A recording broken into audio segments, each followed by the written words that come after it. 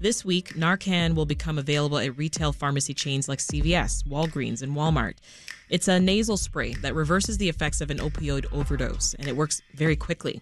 Now, it's 5 times faster than the approximately 10-minute average wait time for EMT services. The majority of deaths caused by opioid overdose in Illinois occur in Cook County, where overdose deaths have broken records yearly since 2019. But overdoses have increased across all areas in the state, rural, urban, and suburban, during that period. That's according to the Illinois Department of Public Health. So here to discuss the current state of the opioid crisis in our area and the news about Narcan is Fania Burford-Berry, Director of Westside Heroin and Opioid Task Force. Welcome, Fania. Hello, how are you? Doing well. Thank you so much for joining us. Yes, thank you for having me. Also with us, Chelsea La Liberté Barnes, founder and co-chair of the Illinois Harm Reduction and Recovery Coalition. Thanks for joining us, Chelsea. I'm happy to be here. And John Werning, executive director of Chicago Recovery Alliance. Good to have you, John. Thank you for having me. Pleasure to be here. I'll start with you, John. What is Narcan, and how does it work to reverse the effects of an overdose? Let's start there. Yeah, Narcan is kind of a miracle drug. So it's an opioid antagonist. So somebody who has taken opioids is then, if Narcan is administered, it essentially blocks the opioids off of the brain receptors, and it restores functionality like breathing, which if somebody is going through an overdose crisis from opioids, it'll restore that functionality and it'll keep them alive. Any side effects or risks associated with using it?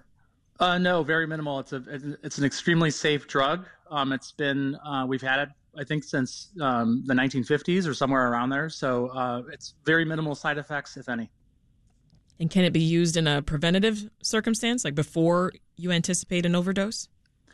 It is best if people use it when an overdose when people suspect an overdose is happening. So if a person hasn't used opioids and naloxone or Narcan is administered, almost nothing would happen. And Narcan, it's a brand name for the overdose reversal drug naloxone, which is also available as an injectable. So to clear up any confusion, just tell us, is there a difference between Narcan and naloxone? Yeah, Narcan is going to be a different formulation. So it's actually like a bit of a higher dosage than the brand name naloxone, at least the intramuscular that the Chicago Recovery Alliance uses. So it's going to be a little bit higher of a dosage of naloxone. But also it's administered nasally as opposed to injected. And there are a few different formulations and a few different formats of naloxone out there, but Narcan is by far the most, the easiest, one of the easiest to use and the most well-known. So, Fania, let's bring you in here. Talk about some of the signs and symptoms that someone's experiencing when they are having an opioid overdose. What does that look like? Yeah, yes, shallow breathing. Their pupils are pinpoint or very small. Their lips are bluish. Their fingertips are bluish. You can just tell that they are just like sleepy or just like they're just overcome with just like they're just not breathing. And so that is when you say, I think we're seeing signs of an overdose. And then you administer a test where you rub with your fist the sternum really hard to see if someone is experiencing an overdose. Describe how we would administer the nasal spray. Oh, basically you would, if they're sitting up, you just keep them in the chair that they're sitting in, and you just take out the dose. The nasal spray, you just put up their nose really quick. Spray one dose is in the nasal spray. Then you wait about 1 to 2 minutes to see if they have revived. If not, then administer the second dose in the other nasal passage. One thing we know about the Black and Brown community is that the Black and Brown community, people have a tendency to snort or to smoke their drugs, and so sometimes the nasal passages are not as healthy as they need to be. Oh, that's good to know. Okay. Yes, and if they're on the ground, then you then put them in the rescue position to make sure everything is clear. So you roll them on their side, you administer the dose, and you wait again 2 to 3 minutes, and then you administer the second dose. Yeah. And you mentioned, until they're revived, and what does that look like? Do they start coughing? What happens? So, well, it all depends on what is in their system, right? So some people actually, if it's just straight up opioids, they load up and they're fast, they're quick, and they feel like their high is gone, their use is gone. But actually, as John said, it really just blocks. Narcan just blocks the opioid from going into their receptors, right? Or it could be when I did a revival of an overdose. It was very slow. Like the person needed some agitation where you sort of like hit them, and I was able to. Once we administered the first dose, he woke up, but he was still sort of foggy. I was able to get his name, and then like, hey, how are you doing? He would speak, and then he would go right back into shallow breathing, and then we administered a second dose, and the EMTs were there. But it all depends on what else is in the person's system, because we have found out that when a person has an opioid disorder, most likely they are probably poly abuse or poly usage, meaning that they're probably under influence of something else, such as alcohol or I see. some other substance. Yes. Wow. Chelsea, let's bring you in here and talk about the news this week. As I mentioned, Narcan is now going to become available at pharmacies like CVS and Walgreens, et cetera, without a prescription. Who will benefit from having that kind of access? Yeah, this is great news. I mean, I think we know that people who are able to afford the $44 Narcan product are going to be able to access it, right? And I think in the state of Illinois, we've taken steps to make sure that if people need to use their insurance, they absolutely can if they'd rather get it through the pharmacist prescribe mode, because we don't want people to be iced out from the ability to access it. So I think that the cost can be a barrier, right? $44 is not cheap. Mm-hmm. There's 2 doses in that box, which is great, because we're dealing with some pretty high potency substances due to the contamination of most of our drug supply with fentanyl and xylazine and other types of contaminants. So we're thinking people who can afford it are going to get it that way, but we want to make sure that folks out there understand that there are health departments, harm reduction organizations like the West Side Heroin Opioid Task Force, Chicago Recovery Alliance, and many, many, many others out there who can also provide it for free or through a grant program to folks who just aren't in a position to be able to pay for that. Yeah. Paint that picture for us again, John. We talked earlier about according to the Illinois Department of Public Health, opioid overdoses are up, right? They've increased since 2019 all across the state. So who exactly is being impacted by the crisis? Well, I mean, people are, it's affecting populations across all demographics, all different, all areas across Chicagoland. I would say that the one caveat there is that the disproportionate effect, of course, is, the folks who feel, the worst outcomes or see the worst outcomes, which include death, is going to be disproportionately marginalized communities. So Black and brown communities, people of color, LGBTQ, they're really going to see a higher, a disproportionate representation amongst those groups. But it does, overdose affects all communities. Fania, let's talk more about access. I mean, who should have access to Narcan, would you say? And how do you expect now that it's available over the counter, how is that going to impact your work? Everyone should have access to Narcan because opioids are everywhere, because of the fact that it has been unleashed on our population, and we were recently interviewed by The Guardian. One of the writers said, this is a uniquely American crisis, the opioid crisis. So everyone actually should have access to Narcan. And my total belief, it should just be free across the board. No one should have to pay for a life-saving drug. That to me is immoral. And so I just feel like it won't change our work. We will continue to advocate and, for it to be free, accessible to everyone who wants it and needs it, because it's such a powerful drug. And what we want to do is save lives so that people can figure out what they want and need and be fulfilled in their lives. And so that is what that's what our mission is saving lives. Chelsea, you briefly mentioned fentanyl earlier. 91% of overdose deaths in Cook County last year involved the potent synthetic opioid fentanyl. It's 50 times stronger than heroin and 100 times stronger than morphine. What do folks listening need to know about the prevalence of fentanyl, and how can they protect themselves or the people they love? Yeah, this is such an important question. So I think what we're seeing, and when I say we, I think I can include CRA in that conversation. I mean, a lot of our harm reduction programs include really expansive drug checking programs where we have machines that actually tell us what is in the supply that an individual is using.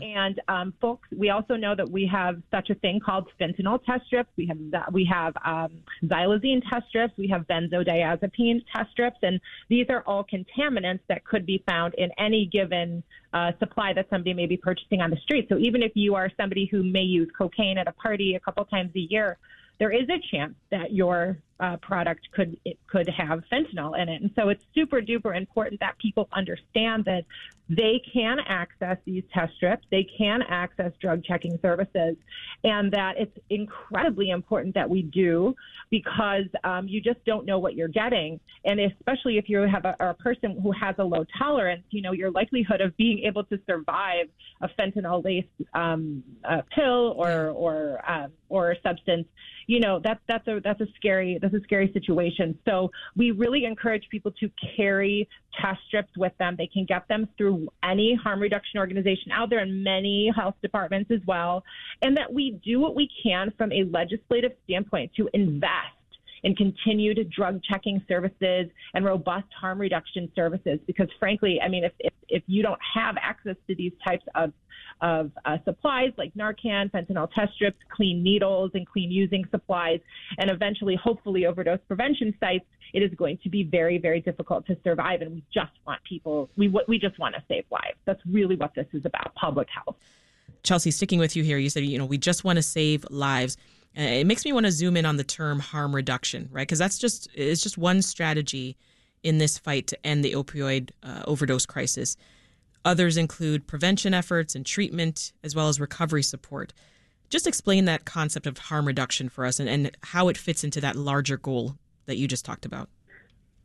Sure. So harm reduction, we have Chicago Recovery Alliance to thank for sort of helping us define what this looks like. Harm reduction really is just radical love. It's the ability to save someone's life, to keep them alive, and to do what we can to reduce their risks.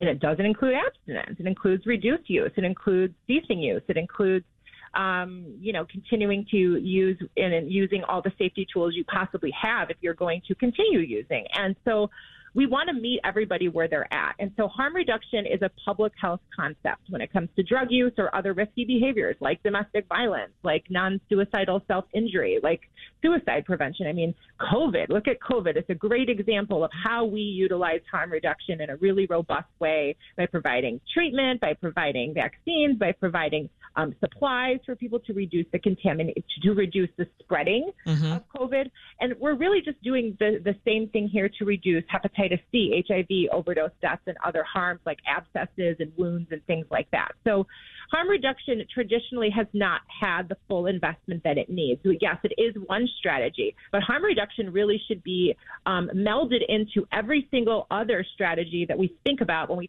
talk about preventing drug use and preventing overdose, from primary prevention all the way down to overdose prevention, treatment, recovery, supports. It's not one thing or another thing. It is very comprehensive and broad, but it has not had the investment due to stigma around it and myths that it really deserves, and it really is. It's data, it's science, it's love. John, what would you say are the most effective interventions for preventing overdose?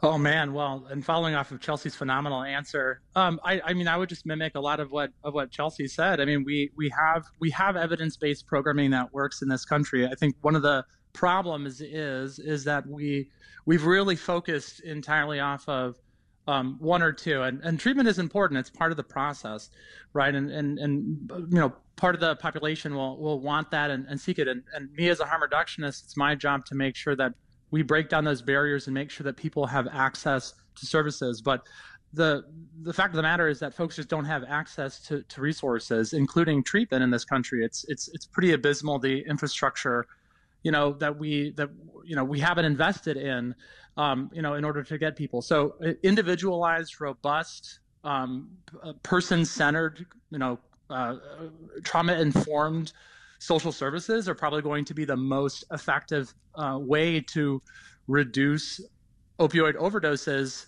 in this country, and we just haven't invested in any of those resources, not even close. Fania, your thoughts? I mean, what are the barriers that you face when implementing harm reduction strategies?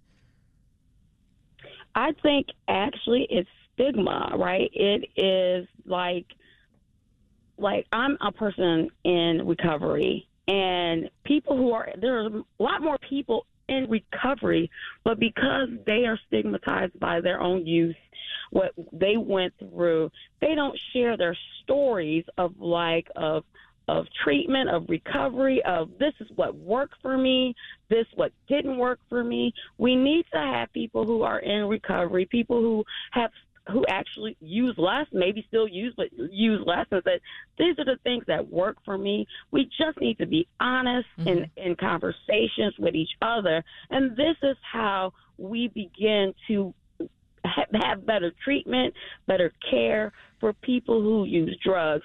If we start talking honestly about it, the anonymous movement that has taken over, and we all entered into these systems through the, Alcoholic Anonymous or Narcotic Anonymous, all the anonymous.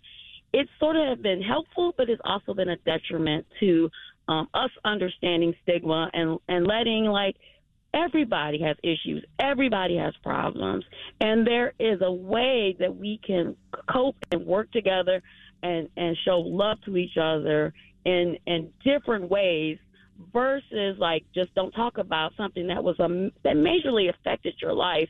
Right. We need to talk about it. We need to, have conversations and be transparent about the issues. You wouldn't say to a person that's diabetic, "Oh, don't talk about your diabetes."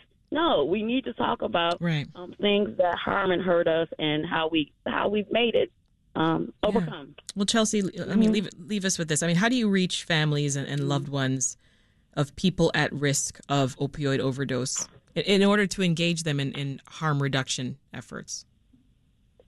To Fania's point, I mean, I think when my family and I started talking about my own brother's overdose death, we decided that we were going to share the story. We were going to talk about what we missed, what we didn't know, what we needed that we didn't have. And by doing that 15 years ago, I think people felt connected to that and said, "Oh, okay, I'm going through this. I'm not alone. There's somebody else out there who recognizes that it's okay to talk about it, and it's okay to connect with people." If people don't feel invited, if they don't feel like they can talk about what's troubling them or what they're struggling with in America today, or that there's a resource for them, or that they know that if they ask for help, that they can trust that they will get it, why would they do it? And I think we're taking a look at this, and we're saying to people, tell your story, reach out, join one of our organizations, volunteer, come advocate in Springfield. Great. Yeah, we're saying all those things, but we also need to back it up with using data-driven strategies. And I think, unfortunately, in this country, we have failed in our ability to deliver essential, quality, comprehensive health care, as John was saying earlier. And we as much, and this is the truth, as much as we are trying to reduce stigma, we just haven't been able to get away from that conversation that abstinence is the only answer. And until we do that, until we meet people where they're at and tell them wherever you are is where you are, and we're here to accept and support you and with compassion and no judgment, we are not going to get people to raise their hand and say, I'm struggling. So we have to do a better job across the board in this country within all of our systems of reimagining what this needs to look like. We'll leave it there. Chelsea LaLiberte Barnes is founder and co-chair of Illinois Harm Reduction and Recovery Coalition. Fania Burford-Berry is director of Westside Heroin and Opioid Task Force. And John Werning is executive director of Chicago Recovery Alliance. Thank you all.